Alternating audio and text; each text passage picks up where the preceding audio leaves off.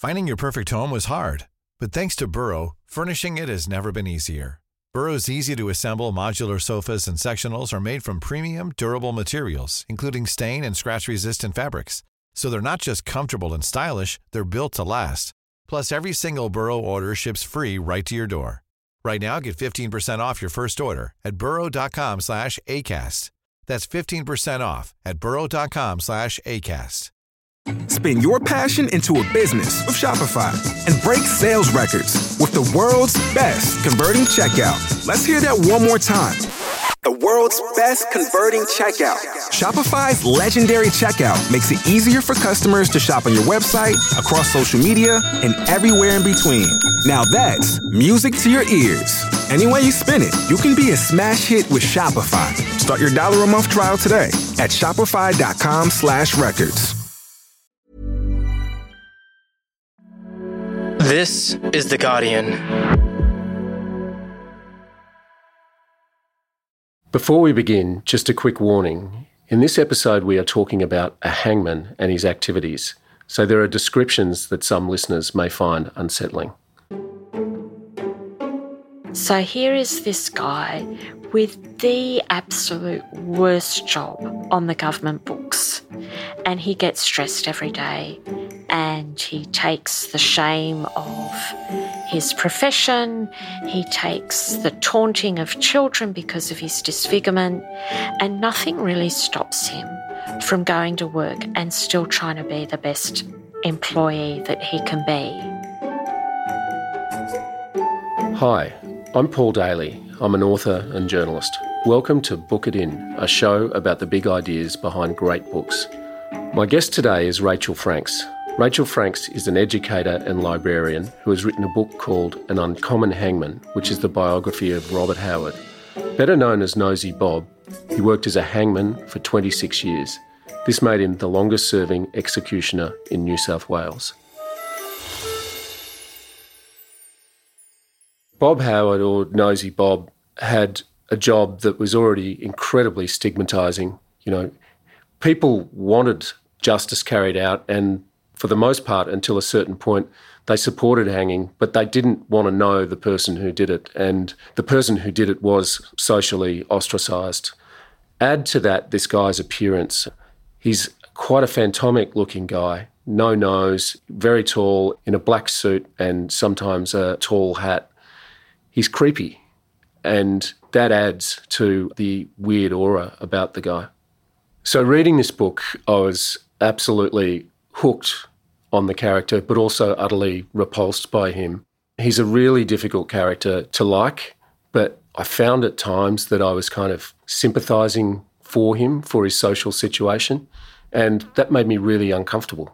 I wanted to know why Rachel had chosen to write about this guy and what it was like to live him. Rachel, you've written a history of Robert Howard. He worked as a hangman for 26 years in New South Wales between 1876 and 1904. He hanged 61 men and 1 woman in gallows throughout New South Wales. So it's one life told through 62 deaths. Rachel, congratulations. It's a wonderful piece of research and writing. I found this book really compelling and haunting on a human level. How did you first come across him? Where did you meet him? I met him in a reading room at the State Library of New South Wales. So I was actually doing research on how women were treated by the colonial press corps, whether they were victims or villains at the centre of those really big headline criminal cases. And this guy keeps popping up because he's so dominant over the late 19th century. And there are all these really terrible headlines about, bungling another hanging and botched again. And that guy was Robert Howard, or Nosey Bob, as he'd come to be called. Tell me, Rachel, how did he earn this moniker? Well, like all good Australian nicknames, it doesn't necessarily mean that he was snooping and always nosing across the back fence. He actually had no nose. So he loses his nose after he's emigrated out from England, and he's a cab driver, and he really is very successful. And then he loses his nose. You've suggested throughout the book that he might have well had syphilis, as saddle nose, as you call it, is a symptom of advanced infection. Did anything sort of beyond the symptoms suggest that to you? Was there any historical suggestion of that? The most commonly told story about Nosey Bob is that one of his horses for his cab threw a hissy fit one day and clipped him across the face, and that's how he lost his nose. But all of the illustrations that we have of Robert Howard show a really neat, almost surgical removal. And the idea that a horse could be so precise, really, it makes no sense. So I started looking at what else could have done that, and I thought, it looks like disease when I took it to some medical historians. And as soon as they saw those illustrations, they didn't even hesitate. And syphilis seemed to be the only way that he could have lost his nose. So he had his nose when he was a cab driver, but not by the time he was a hangman. That's right. Yeah. And then he is suddenly less successful. There's this terrific line in one newspaper report. He was an Adonis, according to the horsey crowd. So I don't know if that means that he really was the Hugh Jackman of colonial cabmen, or if that's some sort of dodgy backhander.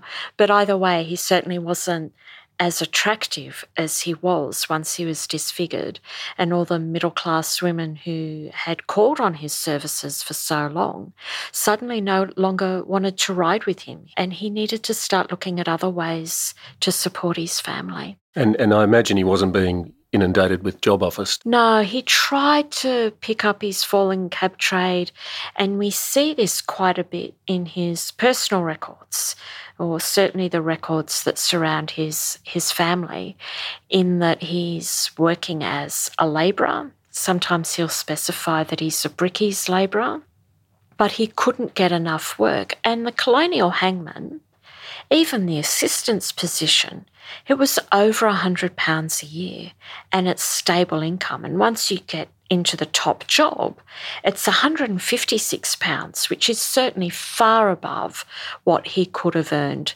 as a brickie. You describe Howard in many ways. You say he's disingenuous and cunning, but also generous and kind. As a reader, I can't quite like him, though I can at times feel some sympathy for him. Which kind of disturbed me, I must say. But I'm totally sucked into reading about him. Rachel, how was it to spend so much time as a writer thinking about and researching and living with Howard? So I've spent about 8 years with him to date, so it's quite a long-term relationship. And I thought, having dabbled with other hangmen, that he was going to be a thug like all the others. My narrative of them was quite disrupted by these glimpses of him being human and generous and having a pet dog and kind of being, apart from his job title, the guy down the road almost that you could go and ask for a favour of, or you would just sort of stop and chat to him in the street. So I actually became quite bonded to Howard and grew to draw on his resilience. So here is this guy with the absolute worst job on the government books, and he gets stressed every day, and he takes the shame of his profession, he takes the taunting of children because of his disfigurement, and nothing really stops him from going to work and still trying to be the best employee that he can be. But then the more clinical researcher within me kept coming back to the fact that he had agency in that. By humanising him, am I being fair? Am I implicitly endorsing the death penalty, which I did not want to do? I think that it is the worst punishment on any government's books, and I think we need to be quite open about that. So it became a bit of an internal argument every day.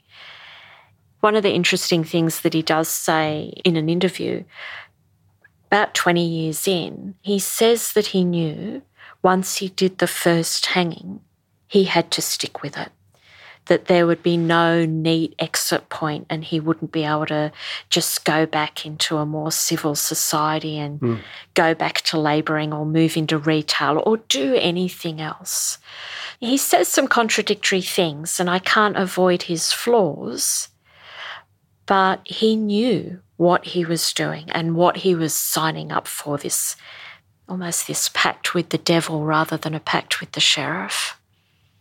But also the more I grew to certainly respect some of his ethical framework, even though it's quite different to my own around the death penalty, the fact that he tried to add this layer of dignity to it, and at the end of each day, he was wanting to get paid to support his children. So he's a widower shortly after he goes into the trade. And, you know, he has 6 children, some of whom are really quite young. He's trying to navigate his own path and still be a good neighbour and a good parent.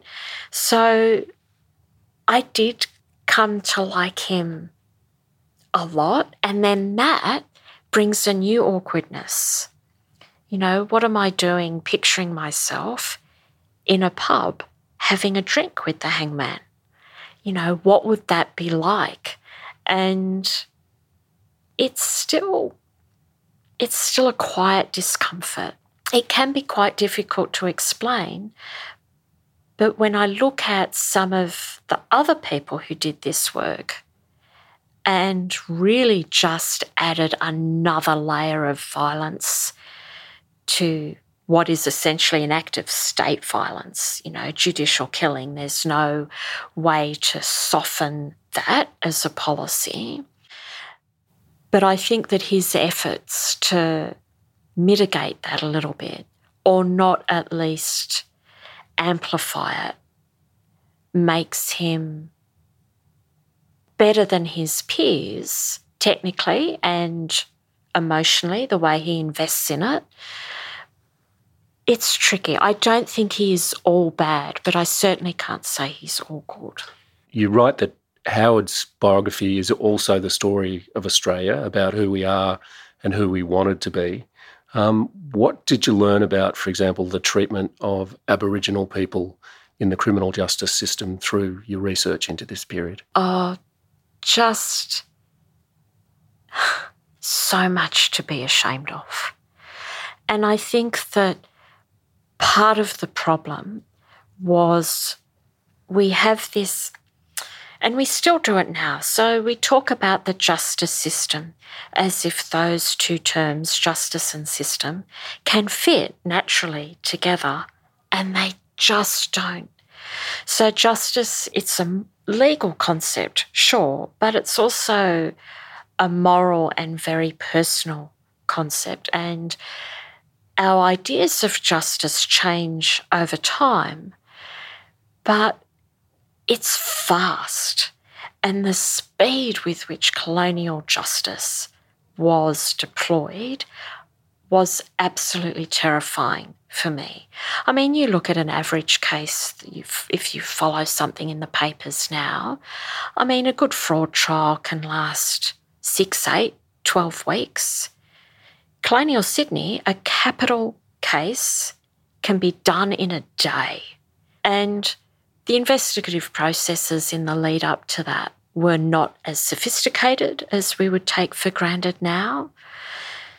Lawyers had different levels of investment, and so you see over and over again Indigenous people being inflicted with this system that was transported out from England, and so completely different to how they would, you know, investigate their own offences and punish those offences.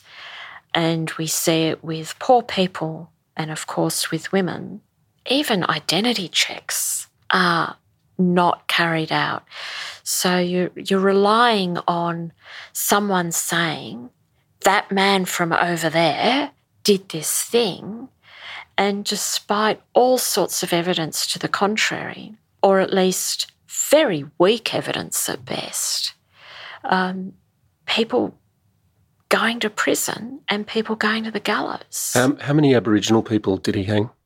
5 out of the 62. So that's disproportionate. I would say so, and certainly I've tried to highlight in the book how similar offences were treated differently if you were black or if you were white. And a lot of people say, oh, you know, it's a product of its time, we didn't know any better. And one of the things that I've tried to highlight in the book is that actually we did know. And when people who had an opportunity to offer mercy to an Indigenous man, for example, and didn't, the outcry for that was actually, encouraging is the wrong word, but I think it offers some comfort for people who are trying to carry the burden of our history, that not everybody was so quick to just discard people because they were different. And what does the story tell us about women in the criminal justice system at the time? Well, spoiler alert, women were not treated particularly well. And even if they were victims, you know, there was this idea that what is a good victim? You know, so you had to be proven innocent or a victim of crime by the press as well as the court system. Even girls are put on the stand. Yeah. So sometimes children as young as 10 are being asked to testify in a rape trial of which they are the centre of that trial. And something that shocked me quite a lot, and I said, oh, that's wrong. No, this press report is inaccurate. So go down another rabbit hole and no, we did that. We allowed people charged with rape to interrogate and cross-examine their victims, even if they were children. Until pretty recently. Yeah. So some of the things that I found particularly difficult to grapple with was how slow change was. And if we go back to this idea of justice and what we see that as and what we believe it to be, people are often sort of charged with, oh, you don't like change, or, oh, change is very hard. But I think that instinctively we are very good at change when it comes to this. And we see things in a system that's wrong, but then actually getting the complex machinery of that system to keep pace with us, that's where the problems start. Bob Howard hanged one woman, Louisa Collins. Can you tell us a little about her and her execution, including something special that the hangman composed for her? Oh, yes, dear old Louisa. So she is still quite a controversial figure. So she's charged with murdering not one, but 2 husbands. But it's not necessarily that unusual in colonial Sydney. But there was a real fear of women taking matters into their own hands in an age before no-fault divorce. How do you get rid of a husband? Poison. And she also comes to symbolise the burden of her sex in 19th century Australia. So women want to work and do things and go out and vote. And there comes this idea around Louisa of, well, all right then, if you want equal rights means that you will hang if you murder as well. And so there was this absolute pursuit of her. And there's this really quite powerful document out at the State Archives, and it's her own petition for mercy. And it's marked urgent because, yes, she is pleading for her life, not just for her, but for her children. and it's only a couple of days before she's actually executed.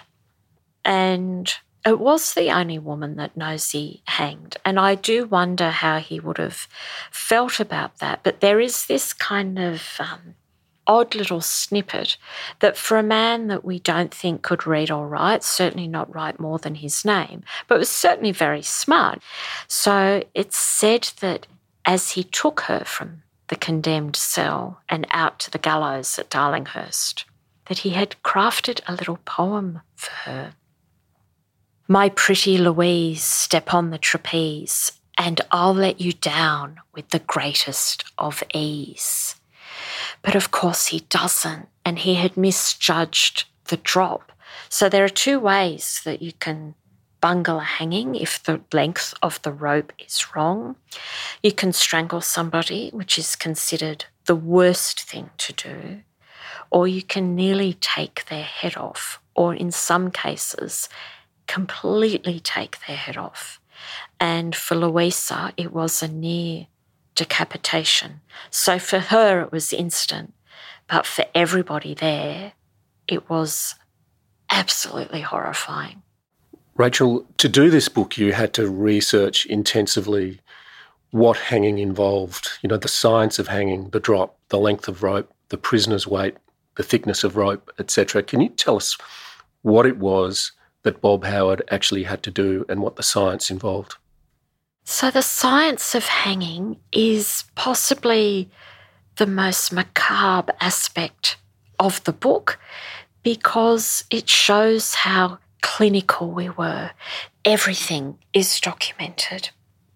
And there's a lot of work around the rope. Manila is always preferred, and how it would be treated, and the knot, or later on how you would have a metal eye and you would just slip the rope through for a smoother action. And everything was so point form detailed and clinical. They even have handouts almost, with descriptions of who would do what and when, and how the rope would be fitted, around the neck, snug on the left side of the neck, please. And just the process around killing somebody and how deliberate that is. And of course, all the lead up, there's days of preparation work, stretching the rope so that it doesn't coil, making it soft so that it won't tear somebody's skin, because if you can break a neck neatly, that is always the preferred outcome. It's, a good day for the person being hanged. It's certainly good for authorities. They want nice, neat demonstrations of power. And so they don't want stuff to go wrong. It's the abolitionists and the press corps who don't want it to go wrong either, but are super quick to leverage it when it does. I wanted to ask you about that, all the press surrounding hangings. They were really treated as an event as well as the dispatch of justice in the end. And so journalists would come and watch them, and then they would write these florid accounts of what happened. Some of the accounts are just bonkers. You have this almost formula. So there's this description of the weather and the traffic and the crowds and who comes in. And this becomes almost more elaborate over time. So even though hangings are fewer than they were by the time of Nosey's day, because we decided to become slightly more civilised and dispense with public hangings in the 1850s, we couldn't quite come up to full civility and abandon them altogether. But overnight, the way people understood this ultimate punishment was through the press corps.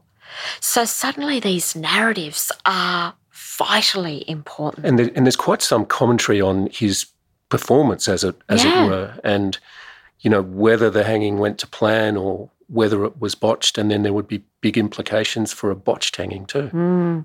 And the idea that the common hangman, as they were usually called, was often this just anonymised soldier of the sheriff.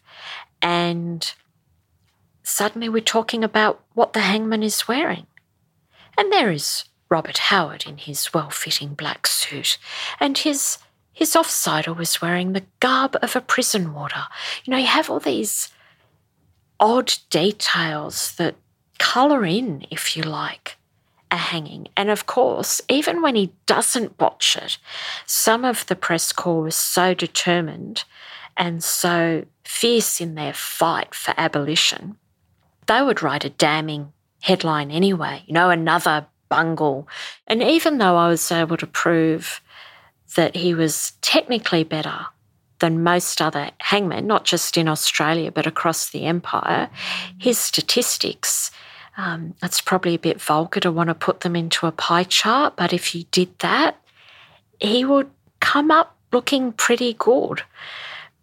But everybody's criticising him, and it took me a while to work out that he was being leveraged by people who were working to abolish the death penalty.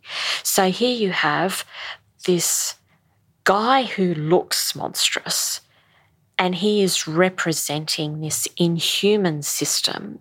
It's so much easier to stare him down, to blame him. Yeah, he's a gift to the opponents, isn't he? Yeah, he sure is, than to try and change this really complicated framework of crime and punishment in colonial New South Wales. I also got quite a sense of a man who himself was media savvy, to be honest. He seemed very conscious of his public image. And I was quite taken aback about this sort of dissociative way almost that he talks about personal responsibility. Could you please read what he told the great journalist J.F. Archibald from the Bulletin in 1880 about his involvement in the hangings that he was carrying out? Yeah, this was one of the moments when I said, oh, mate, really? Come on. So he's talking to Archibald, and he's talking about an upcoming double hanging, a big event at Darlinghurst, and he's trying to distance himself, for his children, but it just doesn't work. So he tells Archibald, and Archibald takes him seriously enough to put it into print. Do you know, sir, that I never put a rope round a man's neck in my life? I never pulled a bolt either. I've a man do it for me. I stand there, do you see, and I pulls his cap over his face, and I walks round him to see that the knot's nice and comfortable. Then I looks at the sheriff to catch the wink of his eye, and then I tips the wink to my mate, and he pulls the bolt and lets the man down. It's not a fact that I ever hung a man. Never, sir, never. It's tough to believe. It is, and there is evidence that he did. But there's this psychological game around who we blame. And that's one of the things that I've tried to draw out in the book, is that one of the modern day arguments against capital punishment is the state is acting on behalf of everyone when they carry out an execution by whatever method. And so if we aren't fighting that system, we are endorsing it or implicitly allowing it in some way.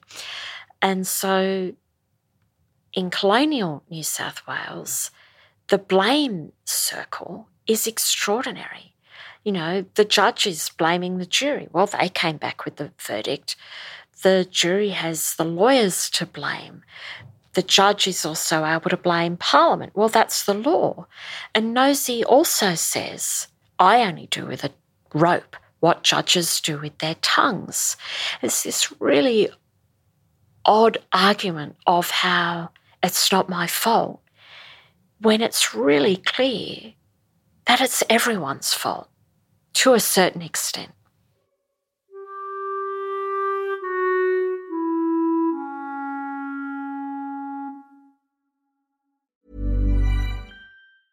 Finding your perfect home was hard, but thanks to Burrow, furnishing it has never been easier.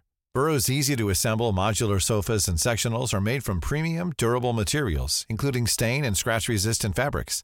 So they're not just comfortable and stylish, they're built to last. Plus, every single Burrow order ships free right to your door. Right now, get 15% off your first order at burrow.com/ACAST. That's 15% off at burrow.com/ACAST.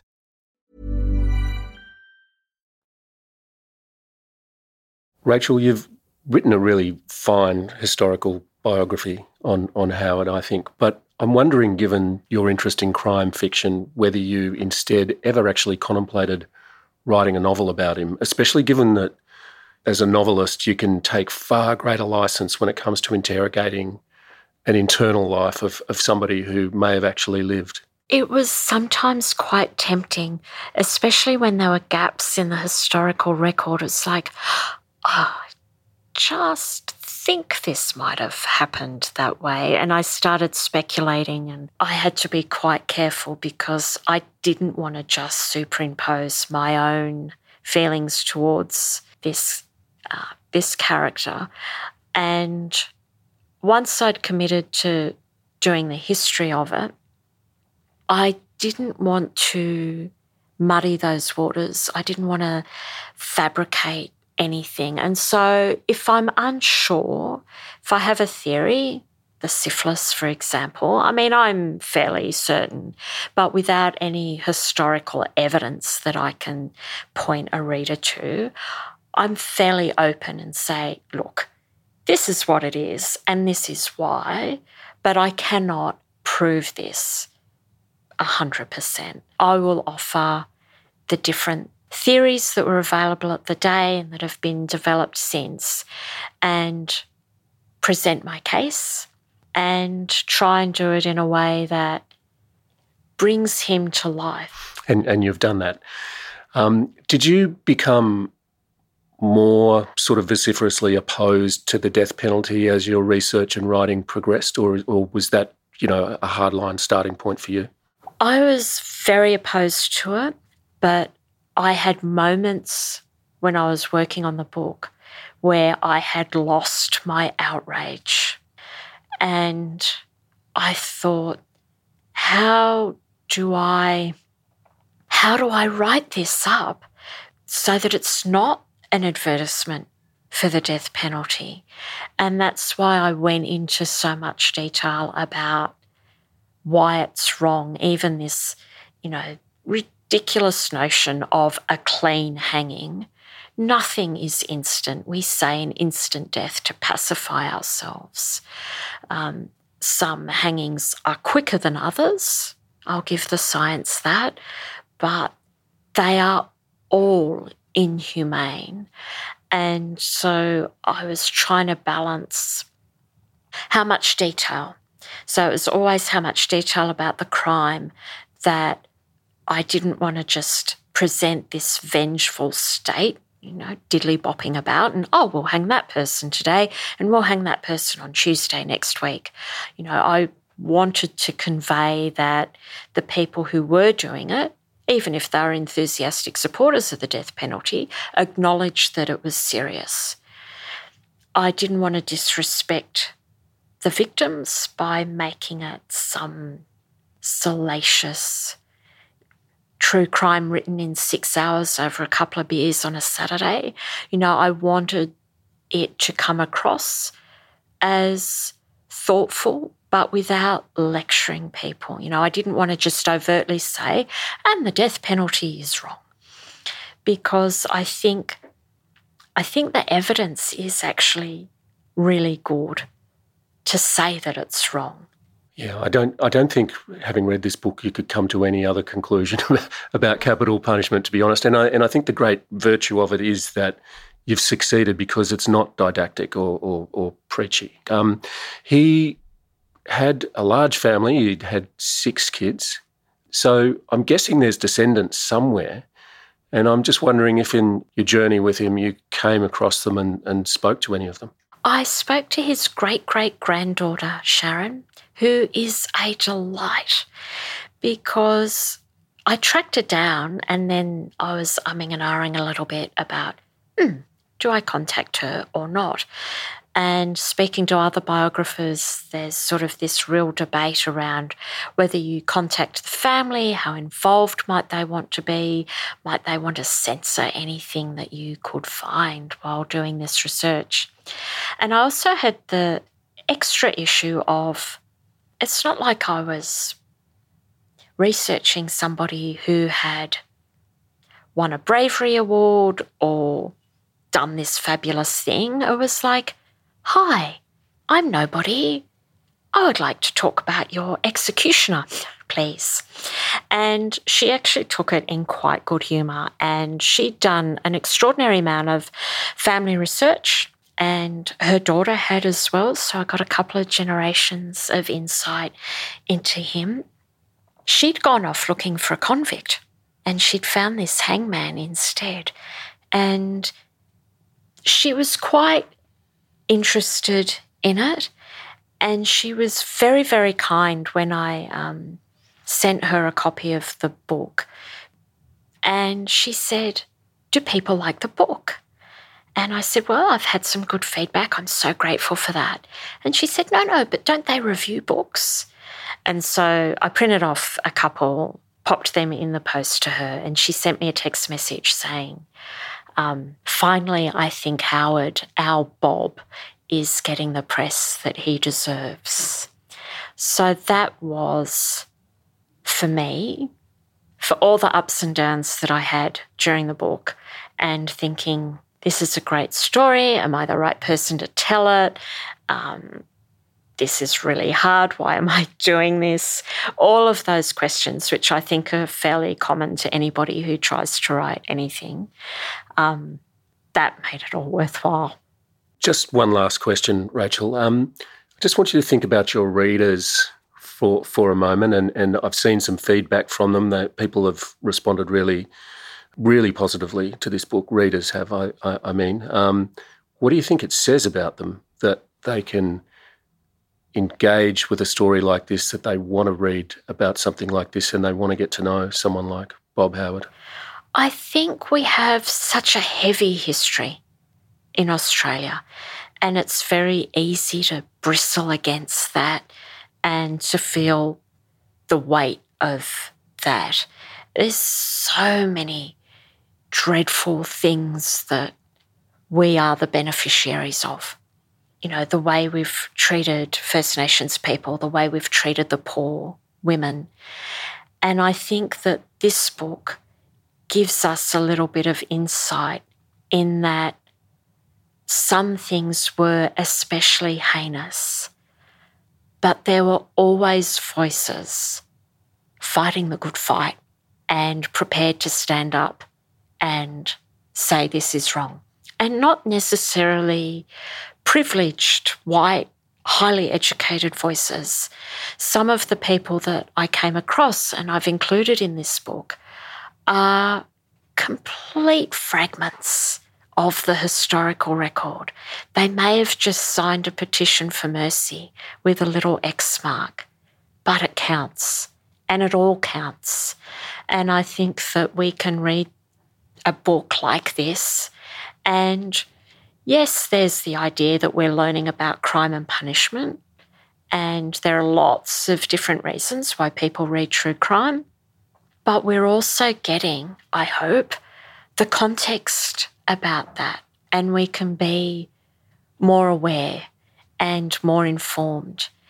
And one of the things, as someone who's been researching crime for a really long time, is the only constants about this is that it is timeless and it is universal. And our reactions to crime and punishment make us deeply human and make us think about what it is to be human. And we might not have all the answers. Indeed, we've proven over and over that we have very few of the answers.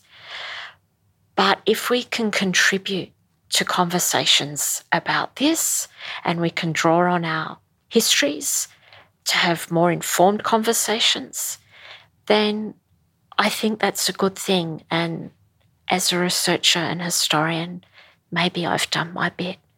You've done your bit. It's a great conversation starter and it's a terrific work of history and a great piece of writing. Thanks very much, Rachel, for talking to us today. Thank you. I'm really grateful to have this conversation and talk to you about it. Thank you. Rachel Franks is the author of An Uncommon Hangman, The Life and Deaths of Robert Nosey Bob Howard, published by New South. If you enjoyed this episode, I'd like to recommend another one, and that is Lucy Clark talking to Catherine Hayman on fury, trauma and personal transformation. It's a terrific episode. This episode was produced by Alison Chan, mix by Daniel Simo. The series producer is Jane Lee. Molly Glassy is the executive producer, and I'm Paul Daley. Thanks for listening to Book It In. Remember to subscribe and follow us on your favourite podcast app. And tell your friends about us. It really helps us to find more listeners. We'll be back with another new episode next week. Until then, happy reading.